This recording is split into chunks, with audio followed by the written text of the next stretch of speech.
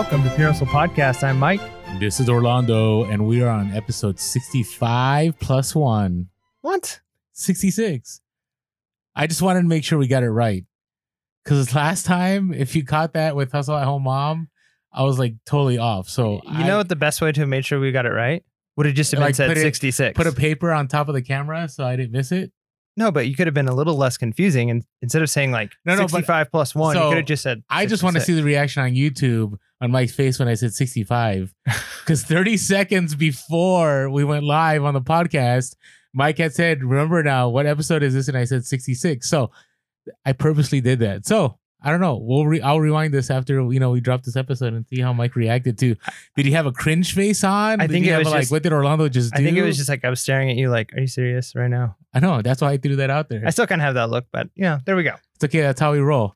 That's how we roll. Hey, so what episode is this? Not number, but what are we doing?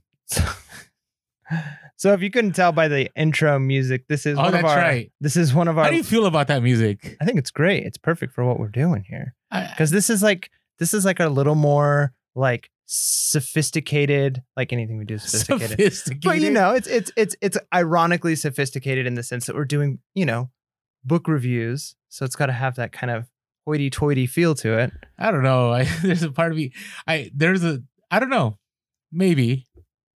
I guess I feel like we should be like in suits and stuff and like sitting on those lounge chairs with the fire in the background and talking about books with that music. Exactly. That's the point. Maybe we'll do that. I mean, if they're not watching on YouTube, they don't know that that's not what we're doing. So that is true. But I think it's funny because we've never discussed the intro music. We can't just let it fly. And some of you on the YouTube comments have commented or on the DMs how you thought it was hilarious. So at least you caught on, right? Because we don't take ourselves too seriously. At least I don't. Do you? No. Okay, just checking. No. Just checking. All right. So, hey, Level Up Review. Book 2. Yeah, book 2. So we are doing the 4-Hour Work Week. It's interesting because we've kind of decided with these Level Up reviews that our books are going to be kind of cover a gambit of topics and things in order to have the biggest impact on our lives individually, on the reselling community. And we recognize that one of the most powerful things you can do is just kind of finance books, right? Like we did Richest Man in Babylon, which I think was great. I believe if you apply all of those things from that book, you, when you retire or get closer to retire, are going to have a ton of money. And then we jump into this next book, which is kind of an interesting, it's a little controversial, and it kind of has, in a lot of ways, opposite opinions on a lot of the things as far as don't wait, don't defer, don't think about later, kind of think about the now. And so it's definitely a different book than what we did last time.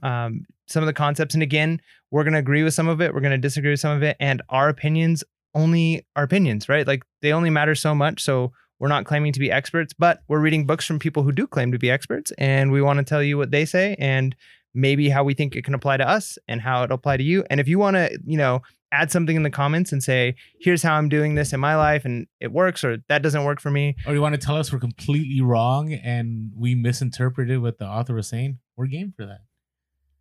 In a nice way. Sure. Okay. All right. Well, okay. But before we get started, I want to point something out. So, Mike, if you're watching the YouTube, if you're listening on the podcast, you can check us on the YouTube. Show the camera your book real quick. So this, I think, to me, is a legit 5-star Amazon seller. Right? Well, I did buy new. You did buy new. Okay, but I bought mine used. So those of you listening to the podcast, you just got to imagine this. So I have a book that has no dust jacket on it. Okay. Completely gone, which I understand. It's an acceptable I don't really condition. like my dust covers usually anyways. Then they slapped an old school like FBA label on the back. Okay, nice. Right? Yeah. And then for bookmarks, which can damage your books, man. No, it's true. I mean, it is damaged.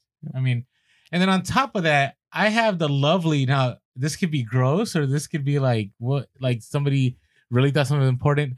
I have, if you're watching the YouTube and you can see this, if you're listening to the podcast, maybe you can hear it. You can't hear it. I have toilet paper bookmarks in my book. I waited till today to remove these. Why? That's kind of gross. Paper? Why? It's kind of gross that you left them in there just to show on the podcast, and who knows how long you've been reading something. I mean, toilet paper, really? But did this go through a prep center? Like, what went through the mind of this Amazon seller to get this book to just, and the label's not even like straight. It's just like crooked on the book. Just slap on. You completely blocked out the microphone there, Orlando. Oh, sorry. It's straight. It's not even straight on the book. It's crooked. And then the toilet paper, like, and it's not like it's hiding. Like, actually, I took out one piece. There were multiple pieces of toilet paper inside this book. So, you know, when we're doing a book review, Yeah. it's not about the condition of the book. You know the saying, you can't judge a book by its cover? Yeah, okay. That's kind of what we're doing here. So That sounded so scripted right now. That was not scripted at all. Zero. But seriously, I look at it. It's kind of like I bought my son a book for he has to do some summer reading for school. And his book was supposed to be new and it was damaged.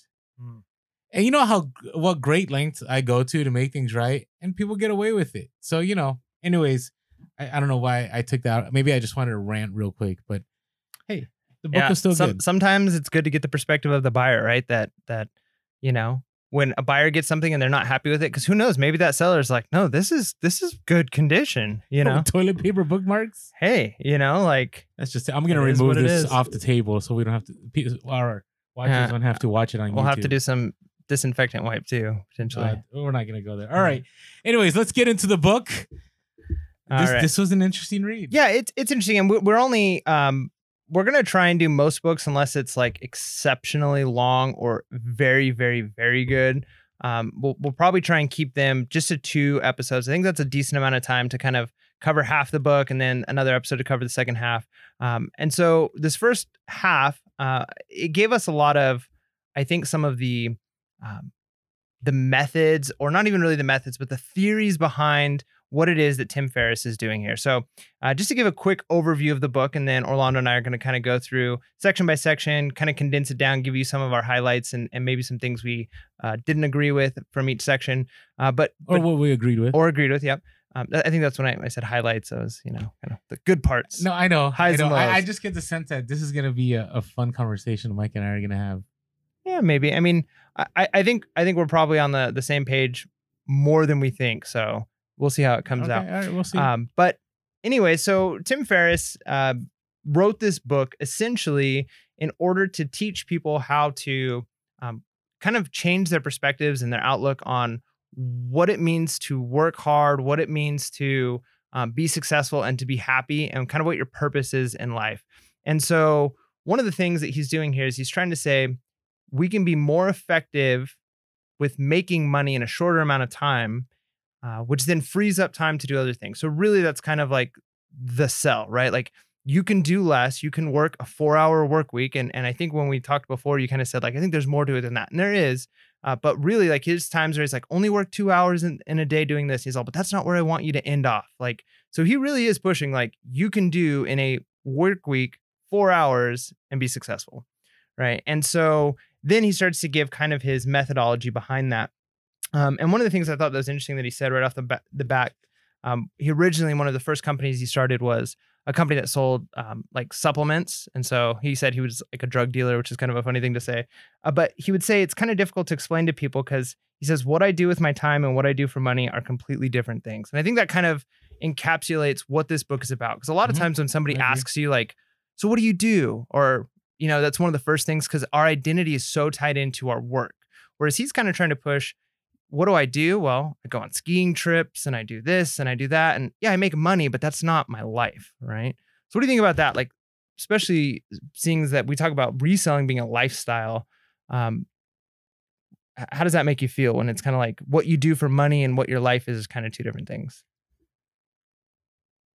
I struggle with it in the sense that as I'm reading this, I'm a very big proponent of loving the process of what you're doing, right? So I'm never a fan of, even if it's 1 hour. Now, sometimes there are those moments that you got to do things that you don't want to do, right? You got to eat that frog like we've talked about.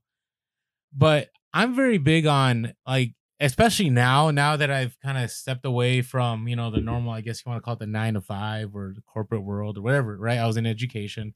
I'm very big on doing what you enjoy doing. Now, I enjoyed education. I loved education, but I love what I'm doing now. So for me, it's, if I have to separate them into two different worlds, to me, is automatically a problem, right? Because to me, it's all intertwined. Like, and I get what I get what he's saying. Where I guess for some, it all depends on what you're okay with, right? If you're okay doing something you necessarily don't like to make money to allow you to do the things you like, then go for it. Like if that, and that's pretty much, I would say that's like 99% of the world, right? It's very seldom that somebody that I run across. I mean, I would say in education, probably 99% of the people I ran into loved what he did, at least where we were at. I mean, I know other teachers at other districts that like, that's the rarity too. Mm-hmm. But at the same time, I would say if somebody had asked me, they're one and the same, right? Like I love going to garage sales on Saturday morning. I love finding those deals during Q4. I love connecting buyers with their products. Like I enjoy that. So to me, it's still the good life. But would you say, and I get what you're saying with that, and I think what the extreme of this though would be, if money was not an issue, if you had an infinite amount of money, would you still spend your days reselling, listing, taking, right? Like, so the idea is like, you might enjoy what you do and it might bring you some value and purpose. However, it's that you're enjoying your work. Whereas his concept kind of is, don't like work is work, like play is play. There's kind of like a separation. Yeah, see, but I honestly don't know what I would do. I mean, what would we do? Yeah, that's the hard part. It's because there becomes a time, and he talks about idle time. Like you're not just doing stuff to have more idle time. Mm-hmm. And I agree, because being idle is miserable. Yeah, completely miserable. I mean, when you're a kid in the summertime, you love summer, but man, there are those days where you kind of wish you were in school. You just don't let anybody know. That totally reminds me, and this is like perfect quote, I think. We did the office space like reenactment, right? Yeah. So there was a quote from Office Space where the guy is sitting inside his living room and the neighbor guy comes over and he says, like, I just wish I had all this money and blah, blah, blah. And he's like, well, what would you do if you had all this money? And he goes, if I had millions of dollars, I would do nothing. I would sit on the couch and do nothing all day. And the guy, was his whole story. Yeah. And the neighbor's response goes, well, my cousin does that and he's a loser, right? Like, so the idea is like, I remember that. Yeah, I mean, it's kind of an interesting concept because it's true. Like sometimes, and he talks about that, is people have this fantasy, and here he talks about like having $1 million, right, is the fantasy that people have. And he says, but that's not really the fantasy. He says $1 million in the bank account isn't the fantasy. The fantasy is the lifestyle of complete freedom it supposedly allows. Agreed. Right. I mean, that's what he says right there. I'll read just before that. He says, this is on page 8 of the version from the link, and we both got the same version. That's good. All right. People don't want to be millionaires. They want to experience what they believe only millions can buy. Right? But millions can buy all kinds of things. Yeah. And I think that's one of the main things I disagree with the book on is, and part of it is just a worldview thing, but I really believe that purpose and responsibility actually gives you a better life than just seeking happiness, right? Because there's kind of this idea here in the book presented a lot of like experiences. I definitely think you should try and travel more and get life experiences. But I think there's almost this underlying view of like happiness is the main goal. Like you should just be happy. And I think there's a reason we seek that. But at the same time, like you said, when you're happy and you're kind of just idle, like it ends up not being necessarily good for you, your whole being, Oftentimes it's being responsible. It's having responsibility and purpose that actually gives you kind of that reason to sit up straight and the reason to feel good about yourself because you feel like you're doing something valuable as opposed to just, I'm happy. Well, I agree, but he takes it even further. And now we're going to jump we need to jump. Okay. All right, you jumped it because you talked about, he doesn't even say it's happy. He says, this is on page 51. He talks about excitement is the more practical synonym for happiness. And it is precisely what you should strive to chase. To me, that would be miserable. Yeah. I know for some of you that are listening right now, you're going to shut us off in the next few seconds. And I'm sorry if you do, but I can tell you as a 40-year-old guy I know I'm 40. Okay. I've lived a lot of life. Some of the life I chose not to live. Some of the life I chose to live. And in those 40 years, I will tell you, jumping from excitement to excitement to excitement is exhausting. No. It is, and ultimately it's unfulfilling. Yeah. Right? What you're looking for, and we don't want to get too philosophical here, is you want to get into a place of joy, which there's a piece of contentment to that, right? Where you're satisfied. You still want more.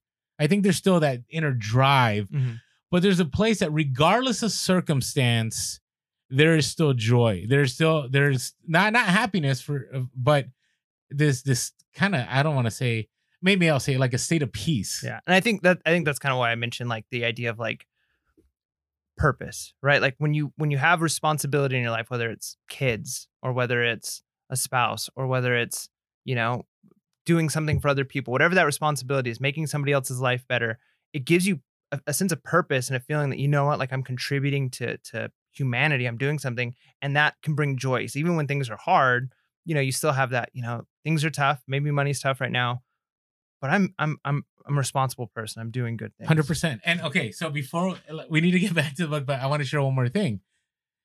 I forget who it was. I was reading somebody or watching something, and they said they were at their happiest when they were not at their poorest, but they were like, things were rough. Right. And I will tell you, in my own life, that moment, I remember I moved down to San Diego and I had no car and I had no furniture. And, it was just me and my wife at that time and our child. And we really didn't have anything. But I'm telling you, anytime we were able to achieve that next level, right? Anytime we were able to work hard and save our money and buy something of value or just go out or do something, those were good times. Yeah. Right? The time, and again, I'm not saying I would want to turn back the clock and be in that scenario. I'm thankful I went through that scenario and I enjoyed that. But I think there's something to be said about, again, just reiterating what you're saying, that there's purpose and there's value, because not everything was excitement. I guess the excitement was achieving something. Yeah, no, I think that's great. And I think it's kind of funny because he uses a lot of Seneca quotes, which I'll bring up. You're going old school with the Seneca here. Yeah, well, I mean, he's got a lot of the quotes, and I think that's probably my favorite part of this book. Who's Seneca again? Can so Seneca is one of the famous Stoics. In fact, he was like an emperor, and during what time and where? You're the history guy. So when was he Seneca? A Greek philosopher? No, he was Roman. Oh gosh, man, I don't know. Right in the middle of the book study. Not super critical, but Okay. So anyways, he's one of he was a powerful emperor and he had everything, but as a Stoic, he didn't utilize all of those things. He was one of the few powerful people who didn't go in abundance of everything. He didn't have abundance of food and things and luxuries and all of the things that would typically happen with power. And kind of the Stoic mindset is to be uncomfortable, to live in a lower status and kind of, not look for excitements, but kind of look for the everyday and contentment. So it's kind of, I don't think Seneca would have ever like approved of a lot of the things in this book. But it's pretty interesting. And you got to remember, and yeah, I was right. He was a Roman. Yeah. Early AD. But you got to remember that was during a time when, and we don't want to get too historical here, but like Rome was like thriving. Yeah. I mean, like Rome was like next level, golden age of Rome. They had already conquered all the tribes. They had established empire. And so, for these truths to be relayed at this time from a statesman, like that's a big deal. And that's why I think those truths stand the test of time till now. Yeah, no, absolutely. So one of the things that is brought up in this book is kind of this idea of kind of the old-fashioned type of rich, the old way people used to think about money. And he refers to it as like deferred wealthiness. And then the new rich is the idea that in the past, or what a lot of people do, is they kind of live to be wealthy later in life and kind of are miserable now. So they're working to store up money for later. So richest man in Babylon. Right. And I think one of the things that and I think there's so many good things that we can take out of this book. In fact, like I had a meeting today where I like utilized some of the stuff from this book in the meeting. Really? Yeah. But so there's a lot that can be taken from it. But I think it's interesting that the richest man in Babylon philosophy, I think, is still true. I think you should 100% be being wise with your money now so that you always have it. Kind of the idea here with this idea of new rich is make a bunch of money like in the short term and then blow it in the short term and then make more money in the short term and constantly have this money in, taking micro vacations. To a certain point, I mean, we'll get into it, but he does talk about maxing out IRAs and 401ks. And I know when we talked before the podcast, you said it was for tax purposes. But in the end, if you're maxing those out, you're setting yourself up for the future. Yeah. And I think what makes this book different is if you have enough money that you can max out your IRA and a 401k and be taking every 2 months, take a whole month off. I think there's few and far between people who actually have that level of income. What makes Richest Man in Babylon so good is anybody, whether you're making $100 a week or $10,000 a week, can put those principles in effect. Mm-hmm. Right. And so, but yeah, so I think to get into some of his main ideas, he has this acronym and it's DEAL, DEAL. And so the D stands for definition, and it's kind of defining what it is you want and need in life and what the problems are that you think you're currently facing. E is for elimination, which, and we'll get into each one of these independently. E is for elimination, which is like removing the clutter and excess from your life, getting rid of everything, specifically like hours of work that are like pointless. It's just wasted. A is for automation, which is to get as much of your life automated as possible, including things like virtual assistants. And then L is for liberation, which we don't really get to in the first part of our review, but it's kind of finally having the freedom to be able to live the lifestyle that you want to live. So DEAL is the acronym that we're going to use here, and he gives kind of his story of how he got started. All right, so starting with the D definition, do you have anything you want to jump in there? Well, no, there's a few things on here. So when I think of D, right, I think defining words is important, right? So he talks about, he doesn't necessarily give a definition, but he talks about on page 22 about, getting off the wrong train, like seeing money different, seeing being rich being different, right? And he says, being financially rich and having the ability to live like a millionaire are fundamentally two very different things, right? And I think we're both, I would say we're both on the same page on that one. I don't think there's any disagreement there. I think you can be rich and I wouldn't say live like a millionaire, but you have a lot of the principles or a lot of the attributes of a millionaire, right? You have time freedom, right? You're not worried about paying the bills. You can spend on nice things. Like you can do all those things.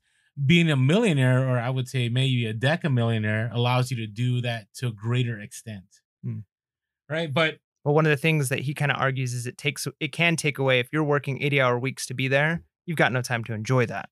Agreed. Right. And I think it's so spot on. Yeah, I mean, that's true. It's definitely true. And he has a point here. One of the Seneca quotes at the very beginning of this section, he says, the Seneca quote is, "These individuals have riches just as we say that we have a fever, when really the fever has us."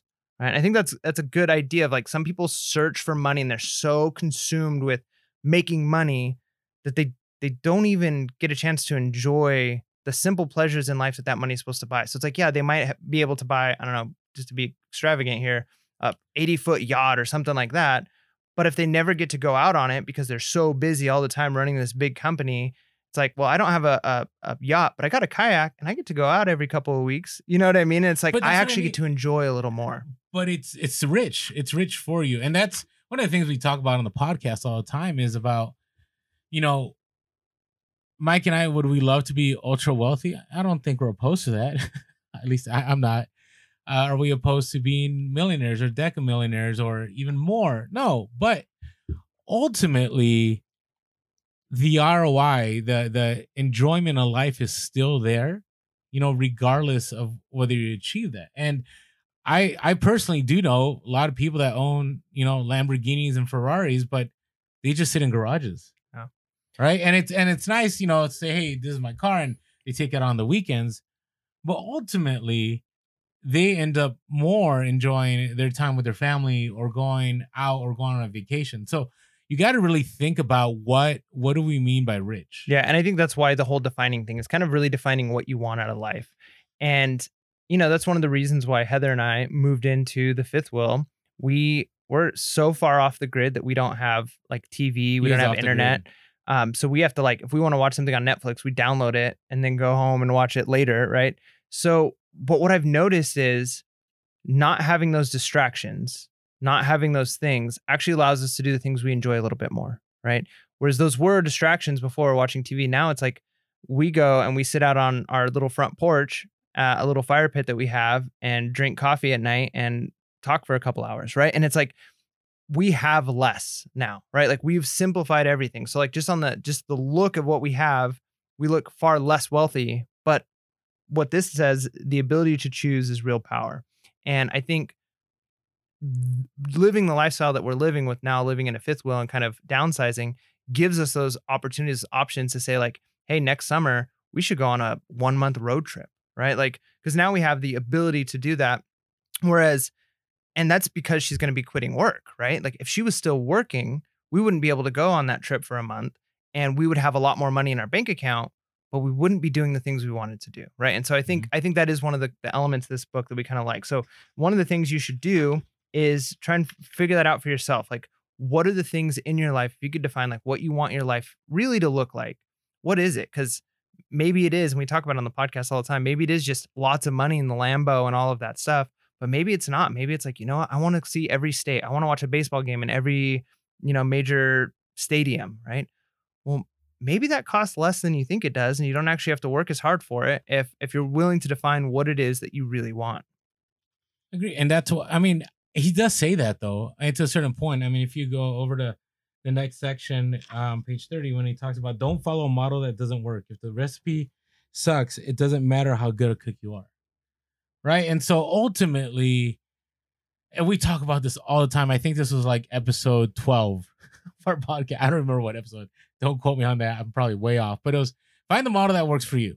Right. And we talked about this with Hustle at Home Mom. We talked about this with Craigslist Hunter. We will always be talking about this, is that ultimately, one, you got to find the model that works for you. So, I've always said this, like I myself struggle in the Amazon FBA game. Not that I struggle like meaning I don't know what I'm doing, but I struggle in the sense that I don't know if I want to scale to a certain point where I have the warehouse and I have the multiple employees and I'm sending stuff to prep centers, because to me, that I would lose sleep over that.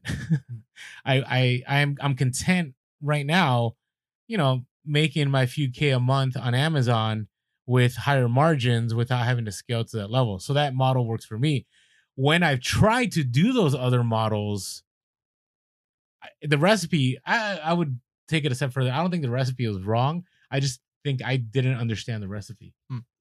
Or maybe the recipe was off. Maybe or it just wasn't on Instagram. Or it just wasn't it wasn't your taste buds, right? Like that's not what you wanted.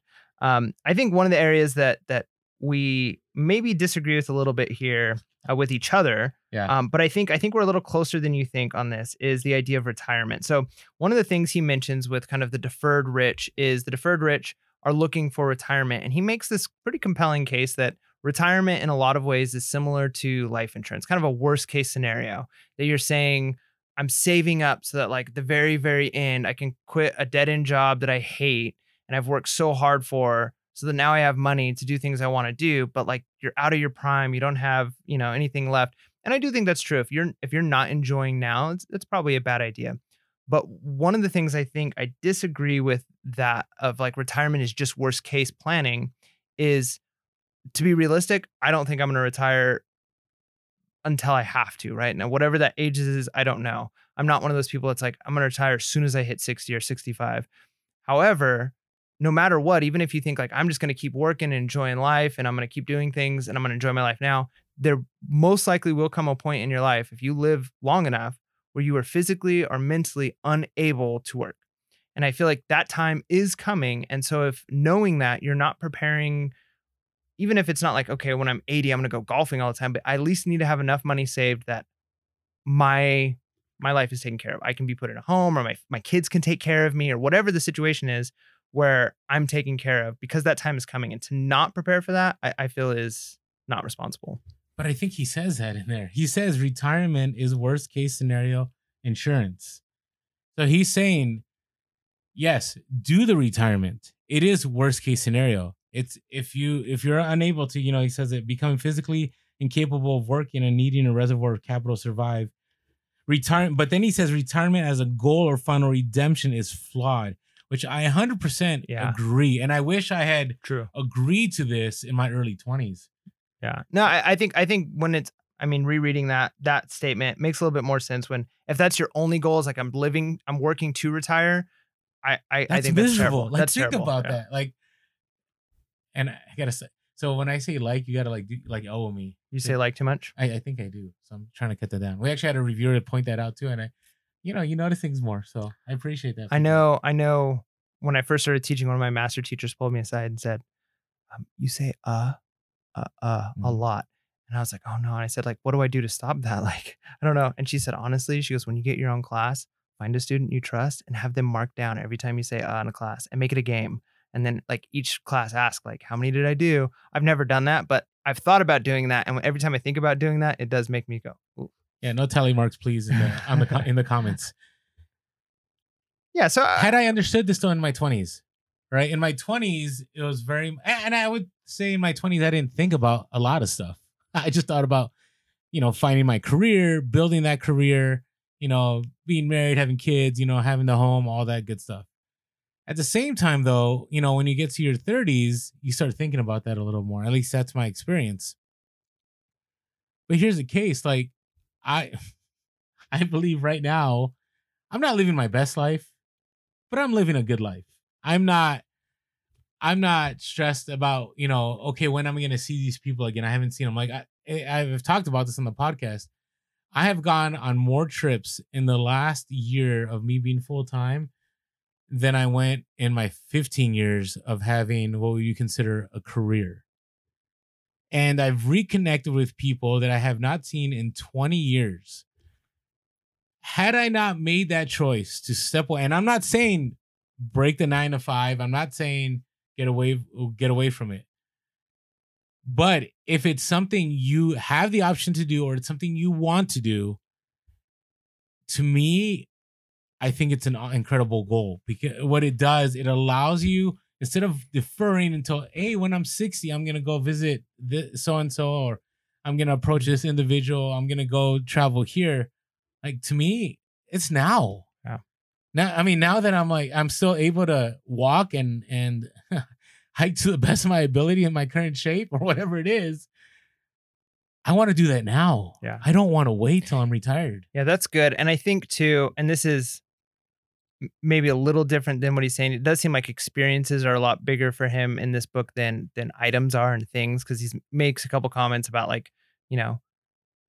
old miserable guys that are driving Corvettes or whatever, right? The red BMW. Yeah, the red BMW. So he makes comments about that, which kind of tells me that, like, it's not things that buy happiness. He focuses a lot on experiences. Mm-hmm. And I remember I read somewhere, I'm a gadget guy. Like, I love new technology. I like new, cameras and lenses. And it's, if you were to give me $1,000 and say, you can do whatever you want with it, my first instinct is, what new toy can I buy? Right. Mm-hmm. But I read somewhere that said, studies show that people are far more happy after when they purchase an experience as opposed to an item. So if you spend that $1,000 to go on a trip, that even though, because to me, it's like, if my wife says, oh, we can go on this trip, and I'm like, but that $1,000, I could buy that new camera, like, I think about that. But then 10 years down the road, I still have the memories of that trip. I still have the excitement from it. It's done something for me that camera equipment isn't going to be, even any good anymore. Right. So it's like, I think there's something to be said about, like, even if you don't have the time, kind of one of the things this book is saying is, make the time, find ways to cut things out of your life, even if that's work and parts of work and other things, in order to experience things that are going to enrich your life. So I definitely think there's some pretty powerful things there. What about this quote? So it says, and I think this is something you've talked about before. I just want to get what you think about that. It says, it is far more lucrative and fun to leverage your strengths instead of attempting to fix all the chinks in your armor. So what are your thoughts on leveraging strengths as opposed to trying to improve weaknesses? I'm 100% about it. I think, and I experienced this both as a teacher and as an administrator who was, helping teachers develop professionally, is that we're always going to have weaknesses. And as we get older and as we develop, whether it's in the reselling world with eBay and Amazon, or, Posh or Mercari, whatever platform you use, or whether it's your current career. And again, we're not career coaches or anything, but in my experience, what I've noticed is that the weaknesses are always there. And the weaknesses, yeah, some of them you can eliminate and some of them you can improve, but some of them it's more of who you are. Like it doesn't meld with you. Mm.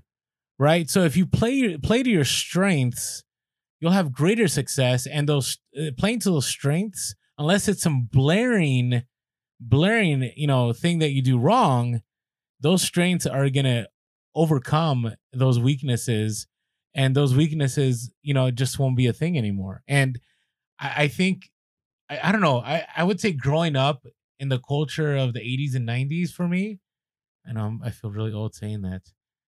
It was very much still like, fixing all your flaws, right? Where now it's very much like, hey, we're all flawed. I mean, that's the sense I get right now. And it's better to play your, I 100% agree. And I think that applies to reselling.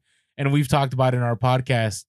I've gone full circle about, hey, I actually thought Amazon was going to take me to the next level and I was going to be a lot happier. But I found that eBay and the old school stuff I was doing, not old school, but the original stuff, the garage sales, the big bulk buys and all that, in the end, those were my strengths. Yeah.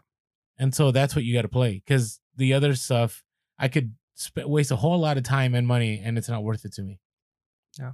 Oh, I think that's good. I think there's definitely something to be said for focusing on your strengths. I do think you have to be realistic on what your weaknesses are and recognize that some of them you just avoid completely, and others, I do think though there is a place to say, if in reselling like pictures or like listing or sourcing, I don't like doing it. There comes a place where it's like, okay, if your weakest link in the chain is holding you back, maybe you do need to put a little effort there. Unless part of what the book talks about is kind of, outsourcing. Maybe you can find somebody else to do that for you. Or to add to, if your weakest link is what's burdening you and causing you to doubt what you're doing, offload it and have somebody else take care of it. And even if it's poor, it's not you and you're not thinking about it anymore. Yeah, I'll talk about that. But that's one of the things about, people have asked us before, hey, can you talk about getting a helper? And speaking of which, can I pause for a second? Why do you call him helper? Like you call your, like, I every time I listen to the podcast and I hear you say that, I kind of get like, like Santa's helper. Like, why not just employee? Or assistant? I will tell you, it's just, I'm going with the trend. I have not heard many resellers call them employees. Now, could it be a tax reason? Don't know. Could it be? Because helper just seems strange to me. Like, my helper. It is the language of the day. Is it? That's why I use the term helper. Okay. Maybe we can call them, because we're going to talk about virtual assistants. So maybe we call them a physical assistant. Mine's an independent contract though. So they are an employee, but they're not. Yeah. So, I mean, I just can't imagine any other place where you'd be like, my helper. No, I agree. Listen, I don't know. It is what it is. Okay, let's move on. All right. So I want to talk about something real quick. And we talked about this earlier. He talks about page 34 about lifestyle design is thus not interested in creating an excess of idle time, which is poisonous. I think that's such a huge statement, that we're not working to create dead time. Dead time is, I'll keep saying it over and over again. Like, if you're striving to be the guy from Office, now remember the guy from Office Space. Ultimately, if you don't know, Office Space is a movie from the 90s about a guy that works in a cubicle and he hates his job and his bosses and he wishes he could do nothing. Spoiler alert here, by the way. In the end, he still ends up working. Yep. But he's working construction and he's outdoors, and to him, he enjoys it. Yeah. Yeah. He was content. It was satisfying. So it's the same thing here, is that the guy in Office Space wasn't looking for dead time or idle time. He was looking for time that he could be content in using for whatever he decided to do with it. Right? But realistically, a lot of people they do want idle time because they think that's going to bring them happiness. And there's a quote that I love that basically says, if you want to meet the devil, have blank space on your calendar. And I think that's like a truth. Like, all of the problems in your life, all of the things that like I just think about myself, right? Like the simple things like diet and exercise, right? If I'm doing those things consistently, man, I feel good. Things are going good. I'm working better. Now, if I take a couple weeks off or a day off because like, I need a break, well, I'm taking a break, and so I eat an extra cookie, and then I do this, and then all of these things that I don't want in my life start compiling, and then I feel bad about myself. And so then I'm going to take a veg day and lay on the couch because I kind of feel bad about myself. And then while I'm vegging on the couch, I eat more cookies, so it's like when you have that blank space and you're not progressing towards something, I think it's so easy that idle time it ultimately leads you to be miserable, and you fix that miserable feeling by seeking more idleness, which just makes you more miserable. It's that cycle. So yeah, it's 100% agree. Not good. What did you think about when it starts talking about the idea of the new rich, and the idea of relative income versus like actual income? So specifically absolute income versus relative income. And he's kind of talking about, if you can work fewer hours, let's say 10 hours, and make the same amount as somebody who works for 40 hours, but maybe you don't get to work as often, right? So what you make in a month or in a week or whatever, but like you're not looking at like, what's my yearly salary? How much am I bringing in a year? But like, how much do I make an hour that I can then use to not be idle, but have free time? I'm all about it, in the sense that, and maybe I'm throwing you off because I think we both were in agreement about something before the podcast, and now I'm throwing it off a little bit. But I very much do not understand, and I guess this is now because I'm full time as a reseller. I do not understand why 9 to 5, like, or why 80 hours, right? Why? Because I'll tell you, in reselling, like, I get it. Like, sometimes people say, 15 to 25 items you got to list every day, or I spend 4 hours sourcing and I spend 4 hours listing, or like there's these like time things that are established. And then I hear other people that are like, yeah, when I get to it, right? Or they've built up enough inventory and they take care of it when they can. And maybe I'm not answering your question. Maybe I'm way off.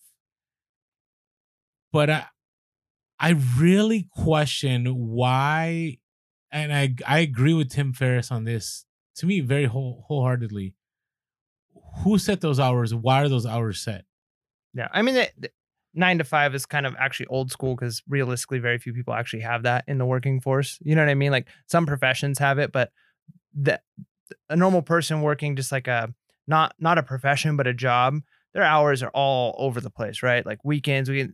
So I think the 9 to 5, just that concept though, I mean, compared to where we came from, of you basically had to work forced hours that were like intense, and then like now they put restrictions, like there's an understandable. Now I think what you're saying though is, and one of the problems is that a lot of businesses pay an employee for 8 hours of work, but they really don't have 8 hours of work to do.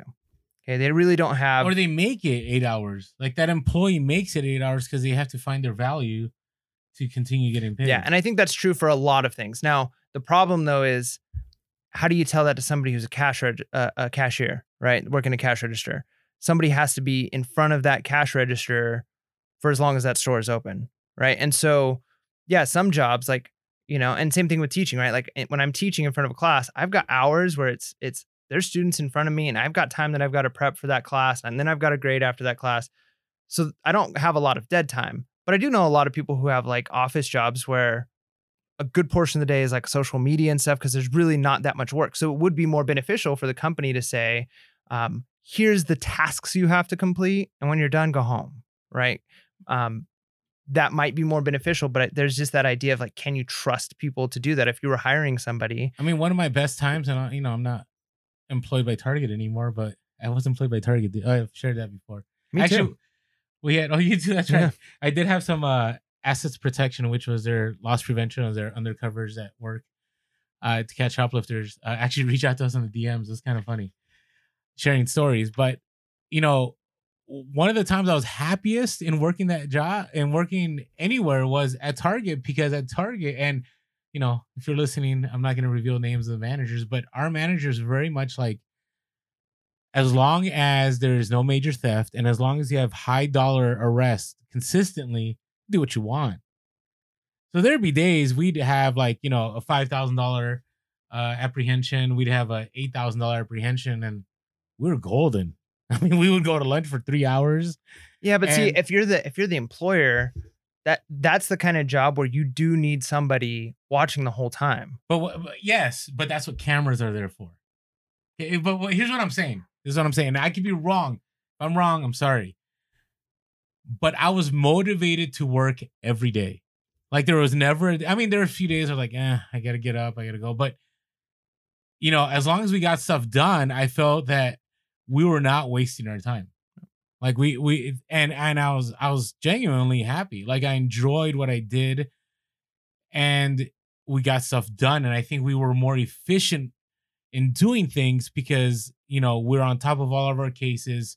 You know, internally we were catching up on. I mean, we were one of the top producing, I think, teams in California. And I would say I only worked maybe, I say that now, 3 hours a day. I don't think I worked more. Maybe if I had a case that would take 6 hours, maybe. If something crazy went down, maybe it took 12 hours. But for the most part, we got stuff done and it was motivating. Yeah. So yeah, I think that's true to an extent. And I think there's definitely jobs where the job done, and a lot of companies are starting to realize that, right? Like it's kind of a looser work environment, but it's like we're trusting you to get X, Y, and Z done efficiently, correctly, however you do it, right? Like you don't have to be in here. You can work from home a couple days a week, right? And I think places are starting to realize that they get a lot of success from their employees. They get a lot more employee buy-in and less wasted time. But you know, at the same time, I think there's jobs like, just think about it. Like you asked 9 to 5, like part of that comes from the factory days. And there's still a lot of people who are working factories or oil rigs or conducting on a train. And it's like, there needs to be somebody in front of this panel for the length of the shift. yeah, I don't think it's a one size fits all. Yeah, exactly. I No, agree. absolutely. All right. So then we get into kind of the idea of, okay, so what do we do now? How do we figure out when things look really bad, right? And that's part of it, is like there's a lot of stress and a lot of fear of like, okay, but if I do this, if I try and live the life I want to live, X, Y, and Z is going to happen. Things in my life are going to fall apart. And one of the things he talks about is he says risks weren't that scary once you took them. I think that's true. I think a lot of the time we have fear. We're afraid bad things are going to happen and we never make decisions. We never actually act, when in reality, it's not really as bad as you think it's going to be. No, I think we were just talking about that today. When I came in, I was telling Mike, I said, Mike, it's weird. I should be scared out of my mind right now. Like, you know, what if eBay sales die and I get suspended on Amazon? I'm done. But I don't have that fear. And I think part of it is what he talks about on, you know, pages 40 to whatever, 40, 43, 44. You know, he runs this, he goes through these scenarios. He goes, I go here and then my business died here and then this happened and this bad thing happened. And I think our minds are very much built to go in worst, at least mine is, to go worst case scenario all the time.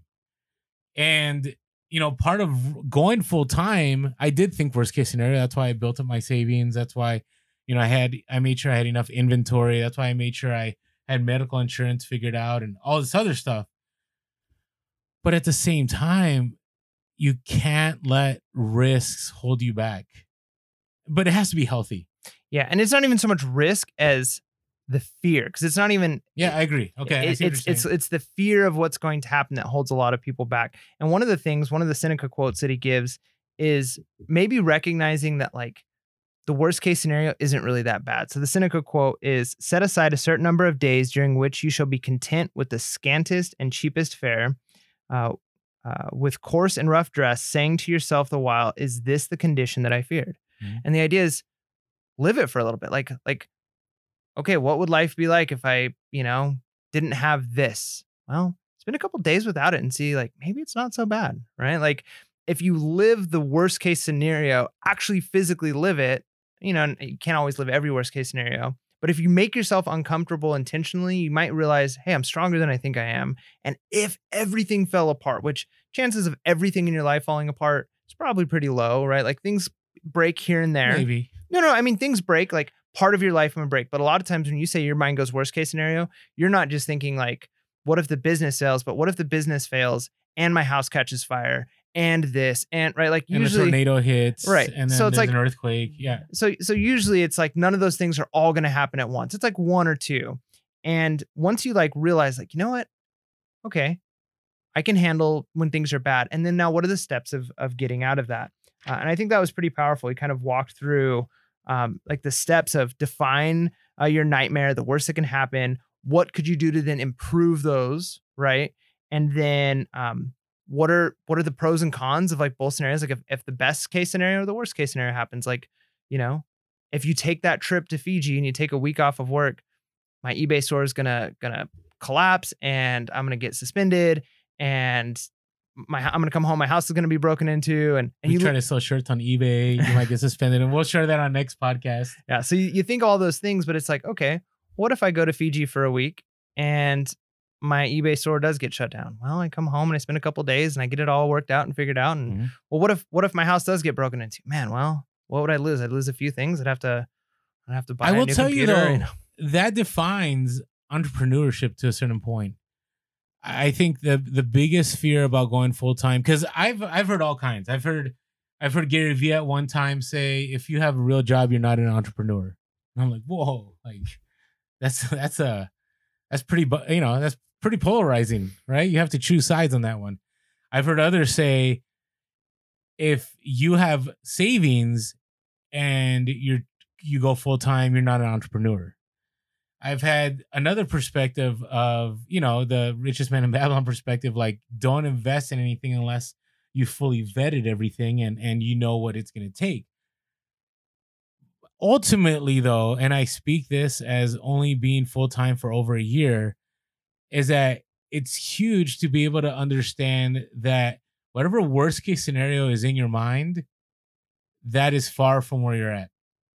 100%, for the most part, unless I think there's self-fulfilling prophecy if you do go down that road, right? Because you begin to go, you know what, this is exactly how things were playing out in my mind, and so this is going to happen, this is happening. You put yourself in a bad place.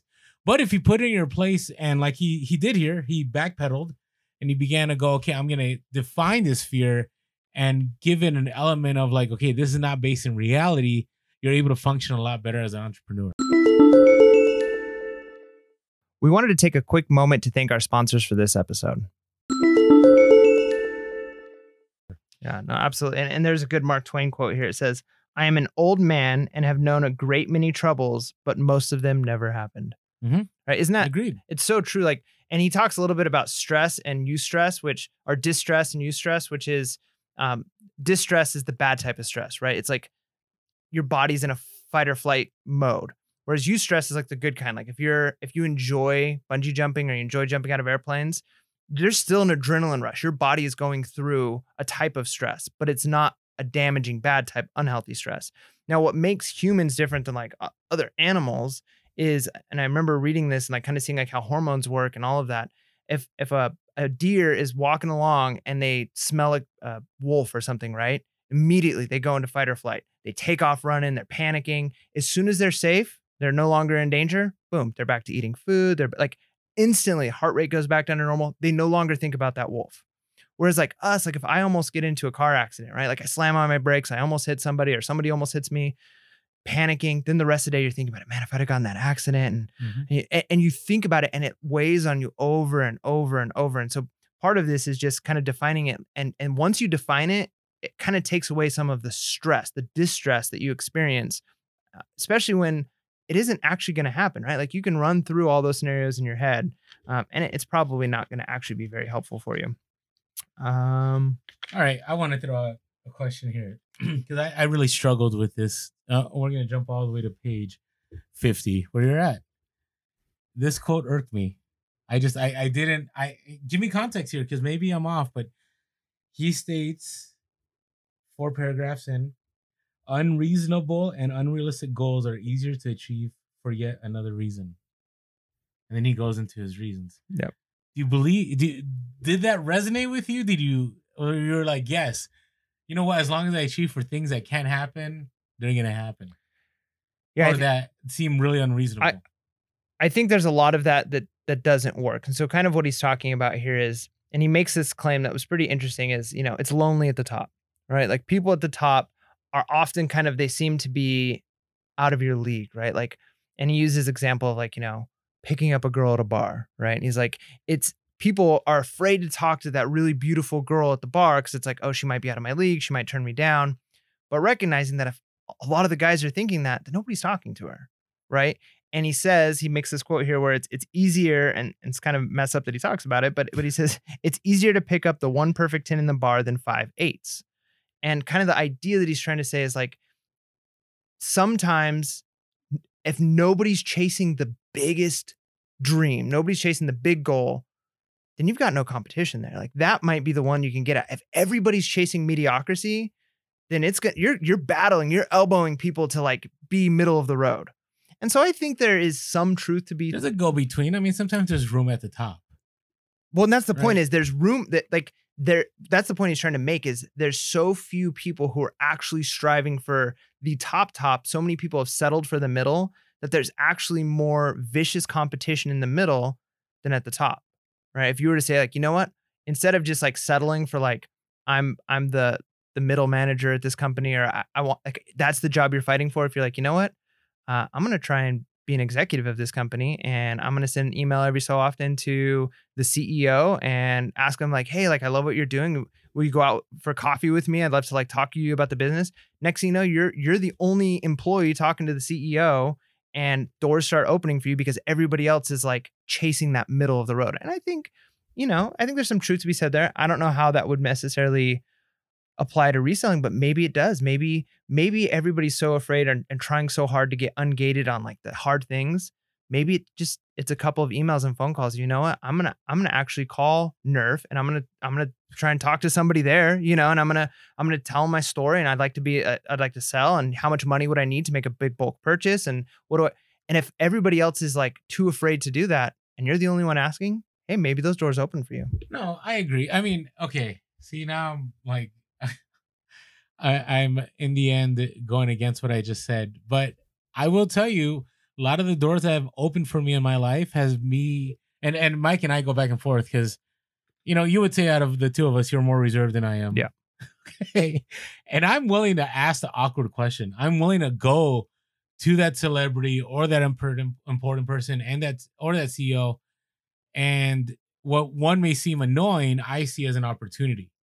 And I will tell you, and we'll talk about this. Actually, we did talk about this in our previous podcast when we had shared about networking, is that in networking, the worst that you can have happen to you is that somebody will say no and they'll never speak to you again. Which chances of them saying no could be very high. Chances of them speaking to you again depends on who that person is. But it's like anything in life. Like, you got to live life with no regrets. You got to be willing to, I'm at the stage now where I will pursue whatever I think I need to pursue until the door is completely shut.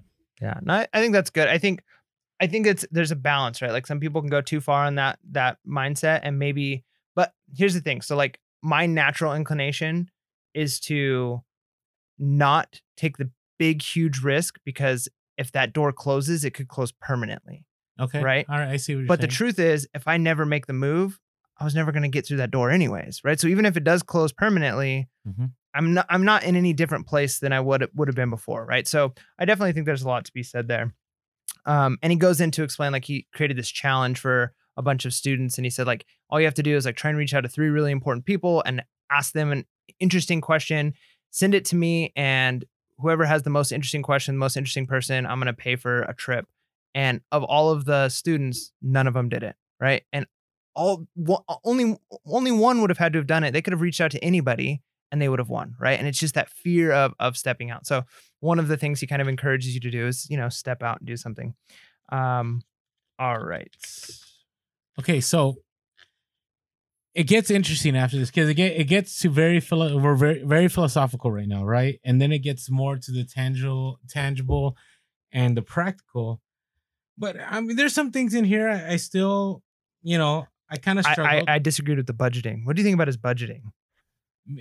What do you mean? You mean okay, you so just like blow all your money? No, well, part of it was like he was looking at total monthly income. So one of the concepts with the relative wealth is how much. So if you want to drive whatever car, how much is it going to cost you for the Lamborghini? Well, if it's $2,000 a month, well, I need to make $2,000 a month. And then if you want this trip, how much is it going to cost you? Well, that's all you need to make. And it's like, I feel like it didn't take into account like all of the normal expenses people have, right? Like the idea that you can just like go to a foreign country, and he makes a good point. Like you can go to another country and oftentimes your money is now worth 3 to 5 times, 10 times what it was worth, right? Mhm. So you can go on a trip and do all these amazing things across the world and actually spend less in the month doing that than it would have cost for rent, here in the States. Mhm. But the truth is, most people don't have a situation where they can not pay rent and go do that. You're still paying rent for that month. You're not Mhm. just gone, or you don't own anything and you can't just like get on a month to month rent and put all your stuff in storage. There's a lot of expenses that I feel like is kind of overlooked here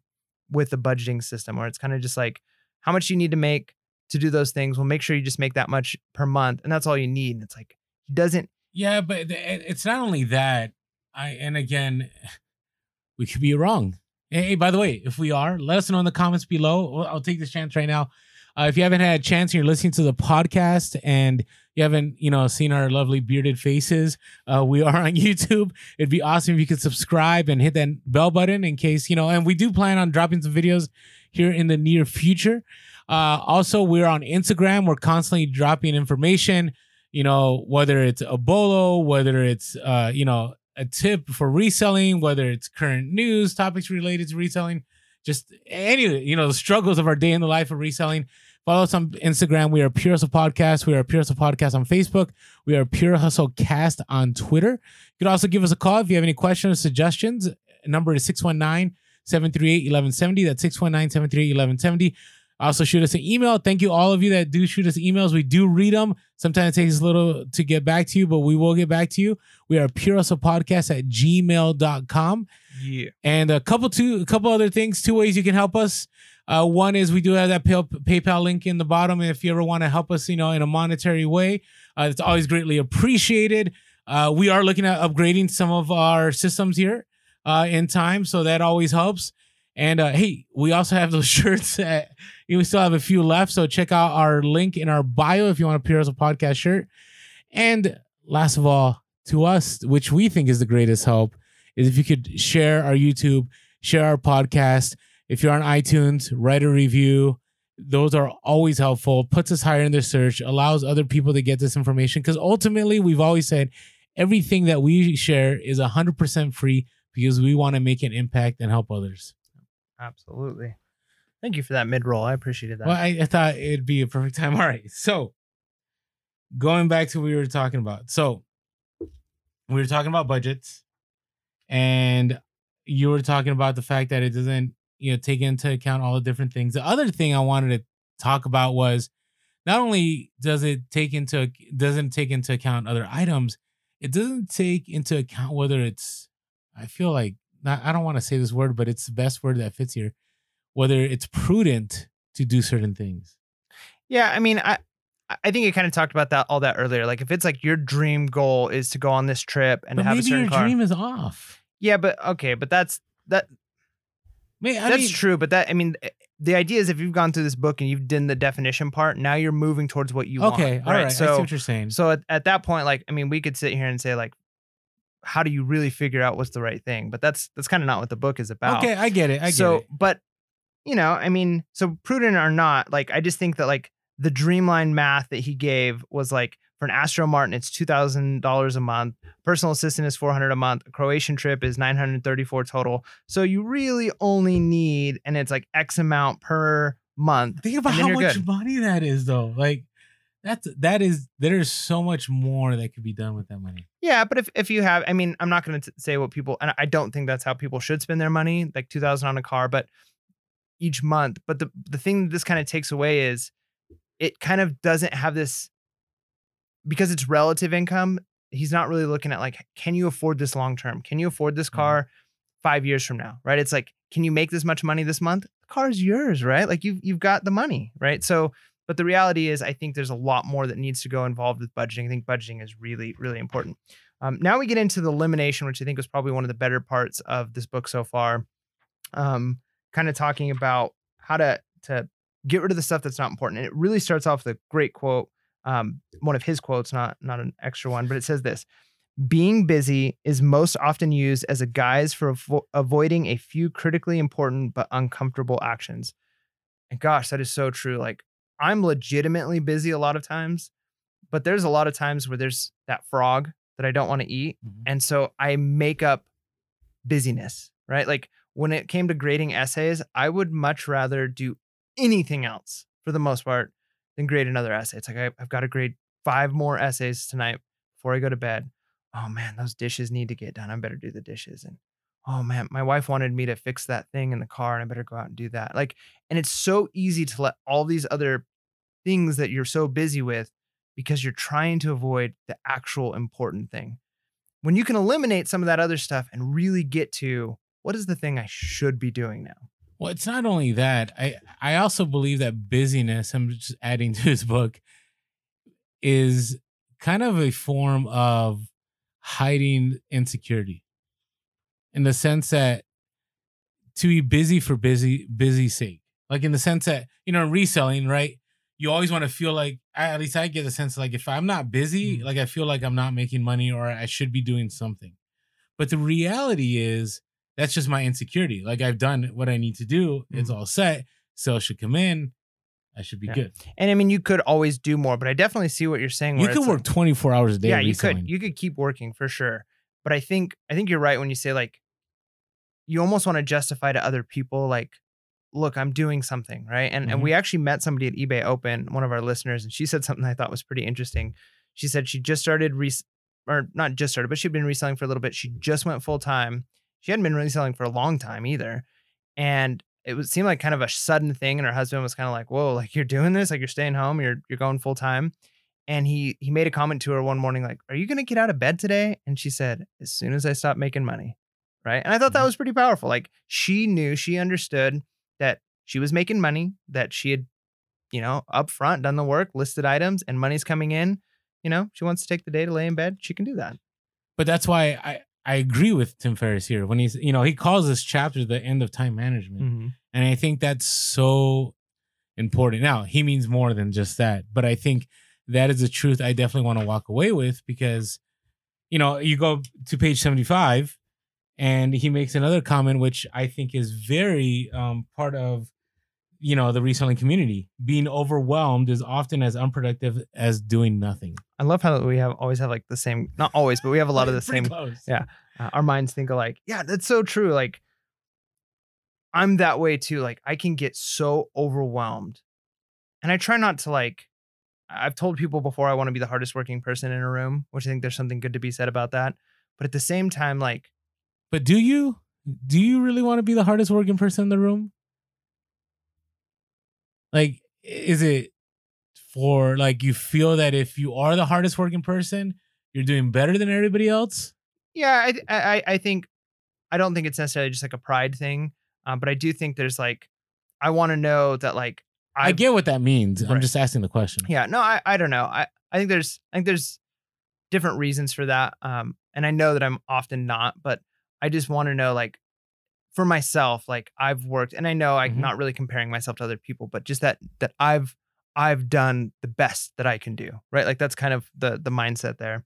But sometimes that comes with I'm overwhelmed, and sometimes I legitimately get overwhelmed where it's I have so many tasks on me that almost nothing gets done, right? It's because it's just almost this oppressive weight, and then it becomes an excuse for being lazy. I'm so overwhelmed, I can't. I tell my wife we're just gonna have to eat out tonight, and I just have to sit here. I can't do anything. I'm just so overwhelmed. I have to think about it.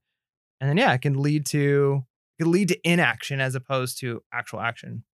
Well, and I think Ferriss is setting up the next chapter with that because he goes on in the next part of that paragraph. He says being selective, doing less is the path of the productive. Focus on the important few and ignore the rest. Yeah, and I agree. And we'll get that. We'll break down into the nuts and bolts of what he means by that, but. It's the same thing in our reselling businesses. We can be overwhelmed. Again, I talk about sourcing, don't source projects, right? Because you may feel you're being productive, but for every minute that goes by, you may be losing money by not listing an item or not sourcing better items, right? I mean, how many stacks of VCR did you sell them all? I've sold a lot of VCRs, but I still have some that need to be. Yeah, actually, we can see them. Yeah, but I do too. I have a lot of projects that I felt overwhelmed and I was never productive about it. And it probably may have been better for me to pass on things.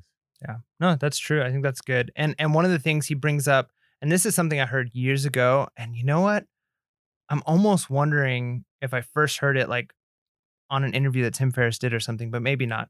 But the 80-20 rule. And I think it's such a good, such a good concept, which is it's basically this, and it goes for both the positives and the negatives. And it's 80% of the benefits that you get in any given thing come from 20% of so 80% of the output comes from 20% of the input.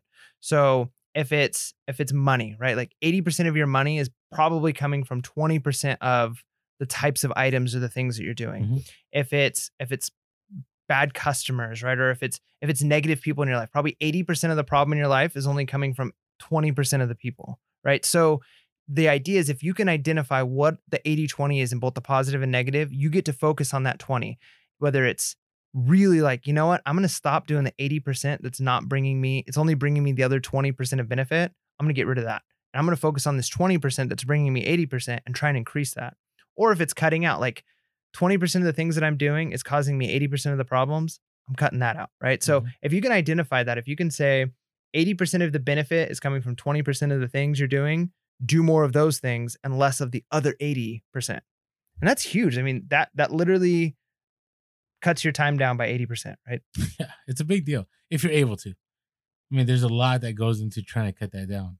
Yeah, I think so, but to an extent, like some of it's easier, right? Like if it's stress in your life, and you can't get rid of all stress, right? Like if you're stressed by your in-laws, you usually can't just be like, you're out of my life, right? But at the same time, if you got friends that are always, you know, their negativity is bringing you down, well, separate yourself from them, right? Mm-hmm. Or if 80% of the returns and the problems that you're having and you're spending your time on is from, I don't know, whether it's Amazon, something like electronics you're doing on Amazon, well, maybe get out of Amazon electronics, right? Because if 80% of your time is being spent fixing problems coming from that and you're only getting 20% of your income from it, cut that, right? Like you're spending way too much time on it. So I do think there are a lot of times you can identify what's the 80-20 and then make that work for you. So I think we should land on, to me, probably one of the most important concepts in the book. And I maybe you and I agree, or maybe I'm jumping the gun here.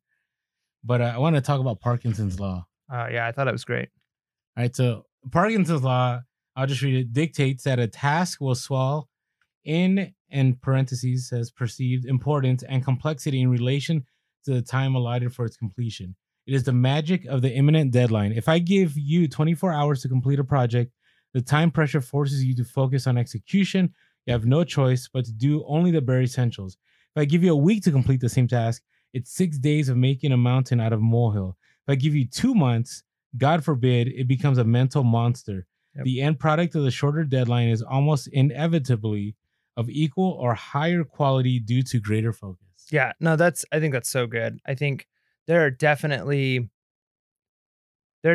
times when being on a short time frame does increase the temporary amount of stress, right? Like I think of nights where I stayed up all night, like working on a project because it's due the next day, but that project gets done. And then the next day I sleep just fine. I have a perfect example for this. So when I was a history teacher, I used to assign papers. I used to give students a month. I thought I was being the cool teacher. Like, you know, parents love me for it. And, you know, people had all this time, students had all this time to get it done. And it didn't matter. I had students that would still wait the night before. Like it did not matter. But the problem is not only do they wait the night before, which they would have had to have done anyways, but that entire time they were stressing about it. 100%. They were stressing about it. It was terrible and miserable. So then I went to a 2-week deadline. And in that 2 weeks, we got everything done. And the quality of papers I received, and I had less students turn in stuff late. And on top of that, people were glad that I did not give them an entire month, like you said, to stress about it. And I think that's to me, I mean, I could tell you stories upon stories about that. Because I did. I got a lot of flack from admin that were saying, this when I was a teacher, saying, Orlando, you need to give more time. I'm like, why? I could give them 1 day or 30 days. They're going to get it done in that same amount of time. Right. And if maybe I'll remove some things and make it shorter, but I'd rather have a quality product in a shorter amount of time than a lousy product in a large amount of time. Yep. And, even in the reselling thing, if My VCRs, right? Like I feel Yeah. like that with my VCRs, like I kept saying like when I get a free weekend, I'm gonna list a bunch of VCRs, or maybe I'll do like one VCR a week, or like maybe I'll do like Oh a VCR. my. Maybe I'll list one VCR a day for like 2 weeks, and I'll have them all listed. Or maybe I stress about it, and then I keep putting it off. But if somebody were to come to me and say, a boss, and say like, these VCRs that you have on this shelf, you're listing them by the end of tonight. Like every Yeah. single one of them's listed. They're done. I've got it listed, and now I don't have to think about them anymore. Mhm. Right. And so instead of thinking about them and stressing about them for a long period of time, you just get it done. And I think, there's something to be said about having enough time for certain things, but man, like this move, and I mentioned on the last podcast, the big move that I did, I want to say I've never worked so hard in my life with so many projects, figuring out solar, trying to move this stuff, going to eBay Open, trying to do video stuff, like all of these things at once. But because it was all in like a week and a half period, man, I just pounded it out and got through it. Had this had been stretched out over the course of months and months, I don't know if I would have got it all done the same, Mhm. right? Like it's so easy to put off, stress, think about it, become overwhelmed, then become ineffective. So yeah, I think Parkinson's law is really it's a good concept. Now, how do you apply that in your life? I think there has to be a little bit of discipline for yourself with setting strict timelines and making them really short, knowing that that's actually going to free up time, and saying like, okay, I'm doing this today. Boom. Yeah, agreed. I give yourself a time limit. Get it done. I think that applies in whatever you're doing, but even in our reselling community, I think it's huge because especially when you're full time, you begin to tend to believe you have all this time and you allot all this time when if you just said, I'm going to get this done in 2 hours and I've done it myself, I'd be way more productive. Yeah, no, absolutely. So I see you got a lot here with the some of the steps he uses for the elimination. The one that I found most intriguing was the don't multitask. It's one of the things that I've heard and talked about a lot. Is, man, you really can't actually multitask. Like you can task switch. You can switch I between. disagree. No, well, I mean, science disagrees with you, but Oh, no, Mike went there. you can switch between tasks back and forth, but you can't do two tasks simultaneously. Now, there are certain tasks that are automatic, right? Like you can chew gum and walk, right? Those two things are, but two things that require mental attention, you can't do well at the No, same time. what I meant was I disagree with you. Like you can do them.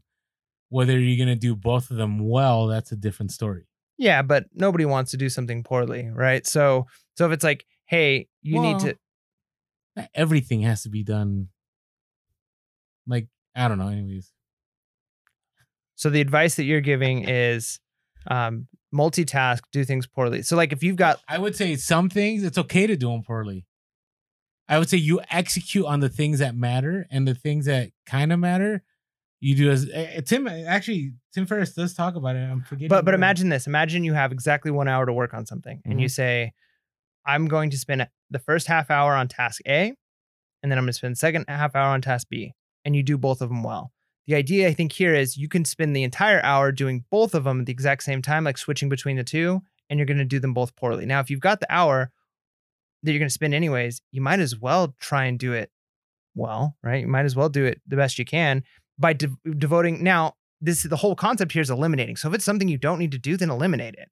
But if it's something you're going to do, devote time to it. And if it's not worth devoting time to it, then don't do it. Yeah, no, I agree. I mean, I give me an example of something that's not worth doing well. I wouldn't say it's not worth doing well. I would say there's some things that are mundane that can still get done. And if it's okay, it's okay. Like what? Right. Oh, what? You got to put me on the spot right now. Well, I mean, you're saying that's a like, give me an example for like reselling. Like what would be something that. Okay. Reselling. I mean, if you're trying, it happens all the time with us, right? We're trying to do listings. We want to watch a show. We got to be on social media. Like you can handle all those things. You could be okay on social media, right? I mean, as long as you don't accidentally type in the wrong thing or send the wrong DM, right? But part of our issue now is, we have a larger amount of followers and social media consumes part of our lives, right? Now, I would say I'm never mediocre in that, but it doesn't take a lot just to get back to somebody. Yeah. Well, one of the things he Right. does talk about though, is setting specific times. So the idea would be, okay, I get watching TV and listing because one of those things, It's really mundane. well, but one of those things you're not doing, like you said, you kind of watch things that are like brainless, right? You're not trying to like watch a documentary on like the history of World War II while you're listing. Or maybe. Okay. So, I mean, if you know enough about it, I guess, but you're not trying to like watch something life-changing while you're listing. It's kind of like listening to music while you do something. It can actually increase productivity. But if you're listing and responding to people and listing and responding to people, might be better to say, I'm going to spend an hour listing without responding to people. And then Tim Ferriss's point is, and then pick a time where now this time is devoted specifically to replying. No, there's okay. So I'm all over the place on this one. I'll be real. So with our social media, you notice if you follow us on Instagram, when do we post our Insta stories? You do them at night, yeah. Yeah, right. It's like usually like 11:30. It's midnight. The reason being, and I've shared this on the podcast on Instagram, is that I'm devoting the day to whatever reselling tasks need to get done, right? Because if I don't get those tasks done, bills aren't going to be paid. So I'm okay waiting till 11 and that story plays out the next day, right? But like at eBay Open, right? It was huge for us to post when things happen, right? Mike and I had a 45-minute discussion about how are we going to approach Instagram during eBay Open, right? And I wanted to go with the old model, but that wouldn't have been fair to those of you that couldn't make it because you wouldn't have been able to experience it with us, right? You would have gotten towards the end and it's already old news by the next day. So what I'll say is, yes, I think for certain things, it's a must. But I don't know. I got to tell you, like when I was teaching, and even now that I'm going to be teaching, like if a kid's on their cell phone and I'm teaching, it doesn't bother me. I think something is happening where people are able to still take care of things and multitask. Yeah, I mean, I kind of and I can't speak on the science because I haven't done the research. Yeah, I kind of disagree in some ways on that, but I do think that it doesn't bother me either. A lot of times, if a high school student's on the phone because they're choosing to not care about what's happening in my class, their grade will reflect But if that. me and you are hanging out and we're talking and I'm accepting offers or whatever, it doesn't. But break you our conversation. Like deep down, like if you're devoting mental time to something, you're missing little bits of the conversation. I agree, You're not but that's what I connected mean. I think sometimes it's okay to miss things. That's Fair. what I'm saying. Fair, but so like one of the things Tim Ferriss talks a lot about, like specifically, is like he uses email a lot as an example. Like he will pick. Listen, I 100% agree with what he says about email. Well, but that's the whole point, though. Yeah. Is like instead of all day long answering email, like every time an email comes in or checking your email pick a window in a day, once a day, a certain time frame, and say this is the time that I respond to emails. I don't look at it otherwise. Yeah, and that's for if we ever do a podcast about. I mean, we are kind of talking about growing yourself, professionally here. But my time as an administrator, I did get a lot of flack for not. I think we all did for not responding to emails. But I got to a place where I'd have 800 to 1,000 emails. Some days, like on a really crazy days, like hit my inbox. And I got to a place where I just checked it once and I was done until the next day. Or I asked my admin assistant to go through my emails just because I could not function. I could not, like when I would have meetings with people, I could not be present with them because I'm always getting alerts like, oh man, oh no. Yep. And here's the funny thing. And I agree with Tim Ferriss when he says most things resolve themselves. I think that happened all the time. Yeah. So he says like things that people thought were urgent. If you take yourself out of the situation, like he has one quote where he basically says like he'll go on a trip and he tells his people like when I'm away on this trip, don't email me, don't call me. There's no emergencies. Like while I'm not here, there's not an emergency. Figure it out. And he goes, I get back and it's all been figured out. Like things that they would have sent to me. And he kind of has this idea that like emergencies, resolve themselves, go away when you take yourself out of the equation. And I think some of that's true. I think also though, like depending on the type of job you have and it's job dependent, like as a teacher, I don't feel like I could have not checked multiple times. I mean, certain ones like parent emails. Yeah. Like it's probably a good idea to only at a certain time respond. All to the educators that are listening out there. Yeah. I mean, or if you work in an office, right? Like if you're getting certain emails from important customers or your boss, like you might need to be on top of those because it might be a timely thing. Like, hey, meeting was changed. You need to be here at such and such a time. Yeah, but there's always those people that like you make sure you pay attention to. Yeah. You need to know those specific. I did want to share though, page 84. When there's a quote on there, he challenges you on a weekly. Thank you, Michael, for moving the mic towards my mouth. You don't have to mention it every time. I know. But I want to, if this becomes a problem, let me know, because I'm working. On a weekly and daily macro level, attempt to take Monday and or Friday off, as well as leave work at 4 p.m. This will focus you to prioritize more effectively and quite possibly develop a social life. I love that quote. Okay. You're still off the mic. Okay. I love that quote. There's two reasons I love that quote. So a lot of you don't know my situation, but my situation is I have my children, my 2 boys, 4 days a week, right? And then the 3 days I work like there's no tomorrow. I mean, I literally, from the morning I wake up to the late evening, even if I'm traveling, I'm working. And Mike could attest to that. That's how I roll. The days I do have my boys, I devote myself to them. Now, I do some work. I'm not going to say I completely ignore eBay and Amazon. I do some sourcing. I do some listing. But it's not anywhere at the level of those 72 hours that I have. So I really think it's important. Like, we talk about work-life balance. We talked about this Hustle at Home Mom. We talked about the Craigslist Center. I mean, to me, it's like the buzzword right now, work-life balance.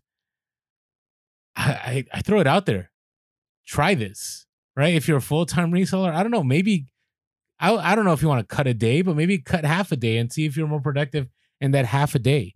If you're a part-time seller, and you're working every single night from that 7 p.m. to 2 a.m. doing reselling, cut one of those nights out. See if you're more productive with that one less evening. I'm going to do this myself. I think I'm going to devote a day, well, except for, on Instagram, because that's what we do, to eliminate anything. For example, this past Sunday, I went to the beach with my kids all day. We hung out. We went to dinner. Did absolutely no reselling. But you bet tomorrow, I'm going to be all over it. And I'm going to make sure things get done to allow me to have another day like that. And so I think this is a great concept. I challenge you guys to try it. Let us know how things go in the comments. When we do our next level up book review, send us DMs, and interested in what you guys find out if you try that. Oh, good stuff. I agree. Take a break. Take a little Sabbath rest and improve your overall life. So I think we'll kind of just skip over some of the low information diet as far as what we talked about in like his approach to being involved with like information and media and stuff. But I do think he does argue and say like, kind of remove yourself a little bit from media that's not productive. If it's productive, utilize it. If it's not productive, if you're just wasting time reading articles that don't help you, then maybe you can utilize that time for better things. But he does give some examples of ways that you can eliminate time that's wasted through emails, phone calls, and just like chit-chatting that people do. And I love some of the examples that he gave. And I want to use these way more often. Like one of them is like when somebody calls you, right? So his example is somebody gives you a phone call and this can turn into a long phone call.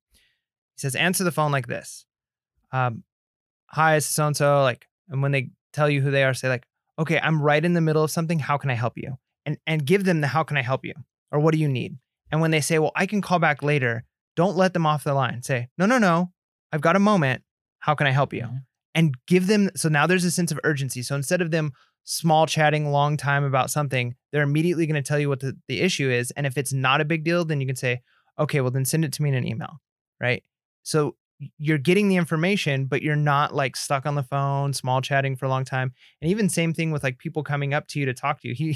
I don't know if I would do this one because I don't like the idea of like completely lying, but he's like, I'll put headphones in. Can you like halfway lie? Well, I guess, but okay. He's got headphones in, and he said, even if I wasn't listening to music, if somebody walked up to me to start chit-chatting about something, I knew they were going to ask me a question or something work-related, I would act like I'm on the phone and like grab the mic and say, hold on 1 second. Yeah, can I help you? And when they say like, oh, I can come back later, say same thing. Imagine all the people that have had those interactions with Tim Ferriss. How do they feel? I mean, I'm just saying. Well, but like, let's be honest. Like, there's a lot of times like, a coworker comes into your room and they've got a question to ask you and you're right in the middle of something that's really important. And you're just like, oh my goodness, like this is going to turn into a 20-minute conversation when really it's like, I can give you, Mike would do that to me all the time. I can give you the answer in 30 seconds, right? Like, what's your question? Let me give you the answer. Yeah. Or if it's something I can't do, say, hey, send me an email and I'll send you the instructions later. Okay. I have 2 reflections on this chapter and we'll move on to the next one. One is this chapter 7, actually. In chapter 6, it's a whole nother, I don't know.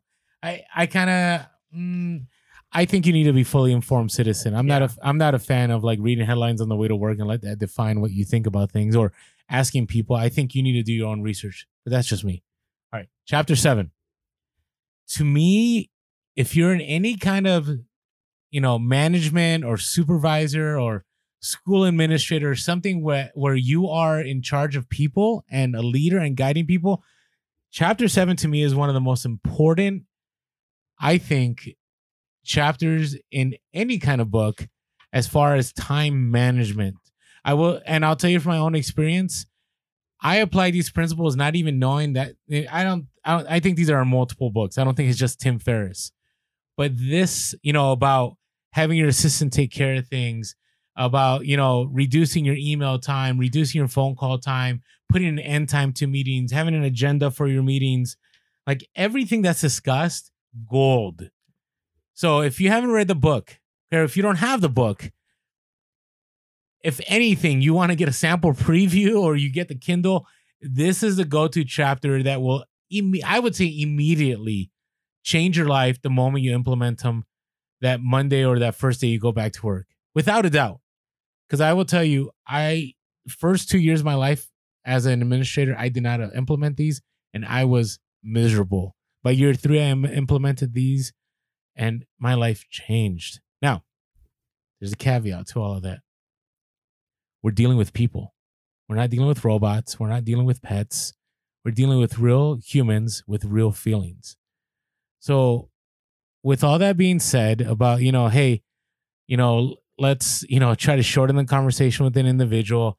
Let's reduce them to an email, even though they send you a voicemail. Let's reduce the meeting and even approach your boss about trying to get out of a meeting. Those things, I think you need to tread lightly on. That's my own personal opinion. Because there are some people that need that time and they need to feel listened to. Then there are those situations where a conversation will avoid any kind of complications that an email or a text or voicemail can bring along. So I would say on that, tread carefully and understand you're dealing with real humans with real emotions and feelings. Yeah. And that's my 2 cents. Yep. You got to be tactful. I think that's key. You got to know who you need to spend time talking to and who you can kind of, I don't want to say blow off, but be more realistic as far as time. But ultimately, if it comes down to you've only got so much time in the day and you've got important things to do, you got to be careful with that and not letting other people waste your time. For maybe, like you said, sometimes it's they need that conversation, but sometimes it's they just want to talk to anybody, right? Like they'll go to anybody. I do think maybe one of the books we'll do in the future is like, what's the How to Win Friends and Influence People by Andrew Carnegie. I think, yeah. Isn't that like some of those concepts in there? Like there was one concept in there, like I'll never forget, like when you talk to somebody, act like the things they're telling you are the most interesting things like you've ever heard. Like, always. It's huge. Like people want to feel valued. Yeah. And so I think, you got to be careful. Don't be a robot. No, don't be fake. You got to be authentic about it. But yeah, so do both, right? Like if it's somebody coming to you because they need to have a conversation with you, accept that. But if it's somebody like that just has a work thing that's not really like personal and it's just like little things, so and how that applies to reselling, I mean, maybe different ways, right? Especially I think that 100% applies to reselling. I would say when you're at a garage sale, when you're trying to broker a deal with a wholesaler, when you're, trying to network with other resellers, I definitely 100% agree that you got to make your choices of what valuable time you spend. But again, with that caveat of you're dealing with real people. So, all right. Are we ready to roll on to our last section we're going to discuss for this? Yeah.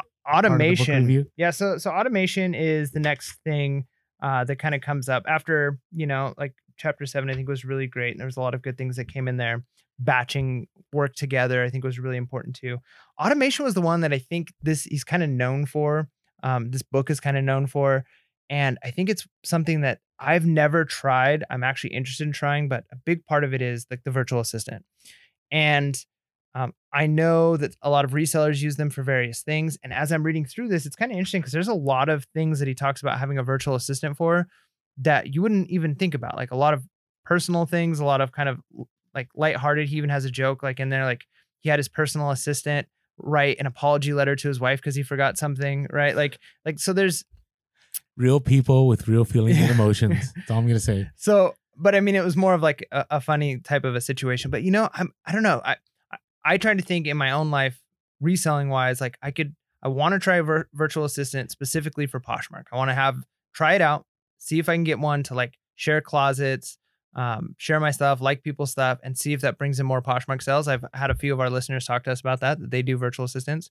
But I'm trying to think in other areas of my life. Like I have a hard time thinking that somebody else can do the things I do. And that's one of the comments he says, like, if I can do whatever it is better than somebody else, why would I pay them to do it? And his response is, because then it frees up time for you to do the things that you really want to do. Right. Like I even think with this, like, okay, us doing this podcast, we spend a lot of time, you spend a lot of time doing a lot of the Instagram stuff and a lot of the research for the podcast. I spend a lot of time editing it. I can't imagine like outsourcing the editing of this podcast to somebody else. Right. Mm-hmm. Because I know I can do a good job of it. And I know that like, I know how I like it. But there's the idea of like, would it be better? Would it be better to maybe get 10% less quality and pay somebody to do it if it frees up more time for us to focus on another aspect of the podcast? I don't know. Well, there's a few things. So I want to rewind a little bit. I think the end of chapter 7 kind of goes into chapter 8. So he mentioned on page 109, empowerment failure refers to being unable to accomplish a task without first obtaining permission or information. It is often a case of being micromanaged or micromanaging someone else, both of which consume your time. Then a couple lines later goes, for the entrepreneur, the goal is to grant as much information and independent decision-making ability to employees or contractors as possible, right? And so this kind of deals with automation. And the reason I bring this up is, so now I want to talk about having a helper. Okay. A helper. A helper. Okay. An assistant. An assistant, whatever you want to call it. Number one, to me, empowerment is difficult. It is hard, right? Because you're telling the person you can make decisions on behalf of me without consulting me, right? I will tell you as a school administrator, one of the best moves I made, right? Trusting my faculty to do a great job and, not micromanaging. Who likes to be micromanaged? Okay. I mean, there's some, but there's very few. As far as in the reselling world, there's another quote, Tim Ferriss, on page 110. It's amazing how someone's IQ seems to double as soon as you give them responsibility and indicate that you trust them. I think that's huge. So people have asked us to do a podcast on how to find a helper, how to train a helper, and so on. So here's a little bit that I wanted to share. So I've had, I want to say in my time reselling, 4 different helpers. Okay. And of those helpers, I found that the number one thing that was key was not the number one thing, but one of a few number one. Can there be a few number ones? One of a few important items was do all the training as much as possible up front. But once you let go. Because you will make yourself miserable because no one, and you've heard this quote before, no one will do things better than you can when it comes to your business. So with that being said, there's times you got to let your helper run with things, right? Whether it's pictures, whether it's listings. Now, obviously, you're going to have some kind of oversight. But you got to be willing. The next part it says, on page 111, if you are a micromanaging entrepreneur, realize that even if you can do something better than the rest of the world, it doesn't mean that that's what you should be doing if it's part of the minutia. Empower others to act without interrupting you. Set the rules in your favor. Limit access to your time. Force people to define their requests before spending time with them. And batch routine, menial tasks to prevent postponement of more important projects. Do not let people interrupt you. Find your focus and you'll find your lifestyle. And this is what I'll say with this. So when I got a helper, I struggled. I struggled for 2 reasons. Number one, paying them. That was tough. Knowing that, and I've I think I've already gone up $4 since my initial, and the reason being is I recognized that there was a lot of competition out there, and for my helper to prioritize my business, I needed to pay, comparable wages. The other part of it was I had to be okay with not everything being 100%. The moment I did that, life got easier. And guess what? My sales didn't change. Actually, the sales increased because I had more listings and more items. So, do I still talk to my helper? I mean, it's not like I never talked to her, but I will only talk to her about the work she's done if, number one, it's a major flaw, or at the end when I'm picking stuff up or dropping stuff off. No other time will I have a conversation. Why? Because ultimately, the work is done. It's never going to be at what I want it to be, and I had to come to grips with that. And the return on investment is huge in comparison to me spending all that time or not having a helper at all. Does that make sense? Yeah, no, absolutely. In fact, he explained having a virtual assistant, doing different things for him, but he still was so stressed out with life, or at least I think it was somebody else he was using as an example, but the person was still so stressed out with aspects of life that they're like, you know what, I have to go see a counselor or a psychiatrist every once in a while. Maybe I can just have my virtual assistant call the psychologist and like get information for me, and she can just summarize it in an email, and couldn't do that. So he goes, well, then what's the next best thing? Okay, I'm going to have my virtual assistant look up like basically advice on how to deal with stress and send that to me in emails. And then beyond that, he said, I called her up, or I typed on the thing, I stress every night about XYZ, whatever this thing is. Can you do me a favor and just stress for me?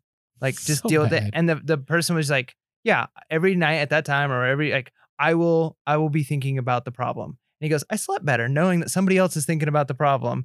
And, I don't know how much is can really be said about that, but I think there is something to be said about like, what they can do for you and not having that stress, even though, yeah, they might not do it as perfectly as you will. I mean, some of the email examples they gave were, it's grammatically not always correct and things are a little awkward. It's somebody sending an email on your behalf to somebody and maybe an important client, and they're not a native English speaker. And so it comes across not the way you would do it, but you didn't have to do it. You weren't thinking about it. And so that freedom, that peace of mind can be very helpful.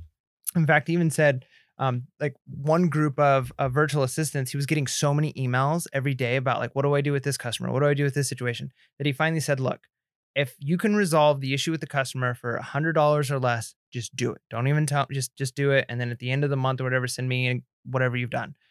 He said, immediately reduce the amount of emails he was getting by like 90%.